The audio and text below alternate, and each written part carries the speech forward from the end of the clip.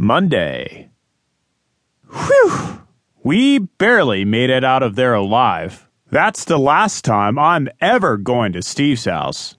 You'd think that if a guy invited you to his house, he would let the neighbors know you were coming. But no. Steve forgot to tell his neighbors that a zombie, a skeleton, a slime, and a creeper were all coming over for dinner. So you can imagine how happy the villagers were to see us. It didn't help that Skelly brought his bow and arrow, or that he wanted to show everybody how good he could shoot. It also didn't help that Creepy started getting nervous and shaking all the time. We had him calming down every few minutes. Every few minutes all we heard was, hiss. Then, a few minutes later, hiss. Just when we thought he calmed down, we heard, hiss. I don't think I'm going to take Creepy anywhere anymore. After all that, Slimy tripped and broke into a bunch of little slime pieces. Villagers were running around like crazy because he and his pieces kept running up to them to say hi. I don't think Slimy is good at reading social cues. He can be a bit thick sometimes. Then the torches came out.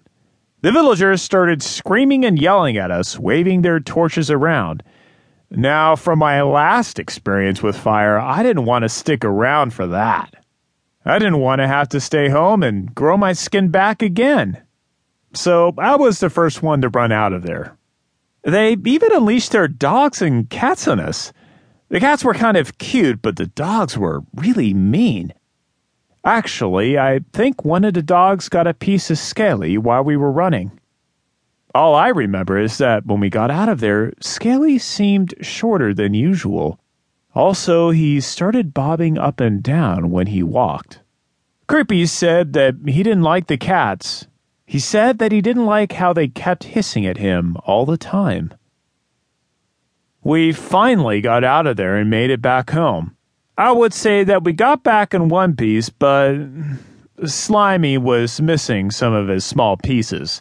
The dogs got a few pieces of Skelly. And Creepy was missing his arms.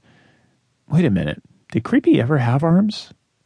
Anyway, I dropped a few of my body parts as well. Nothing major, just a few toes and maybe a finger or two. Well, that's the last time I'll ever go to Steve's house. Maybe next time he can come to my place instead.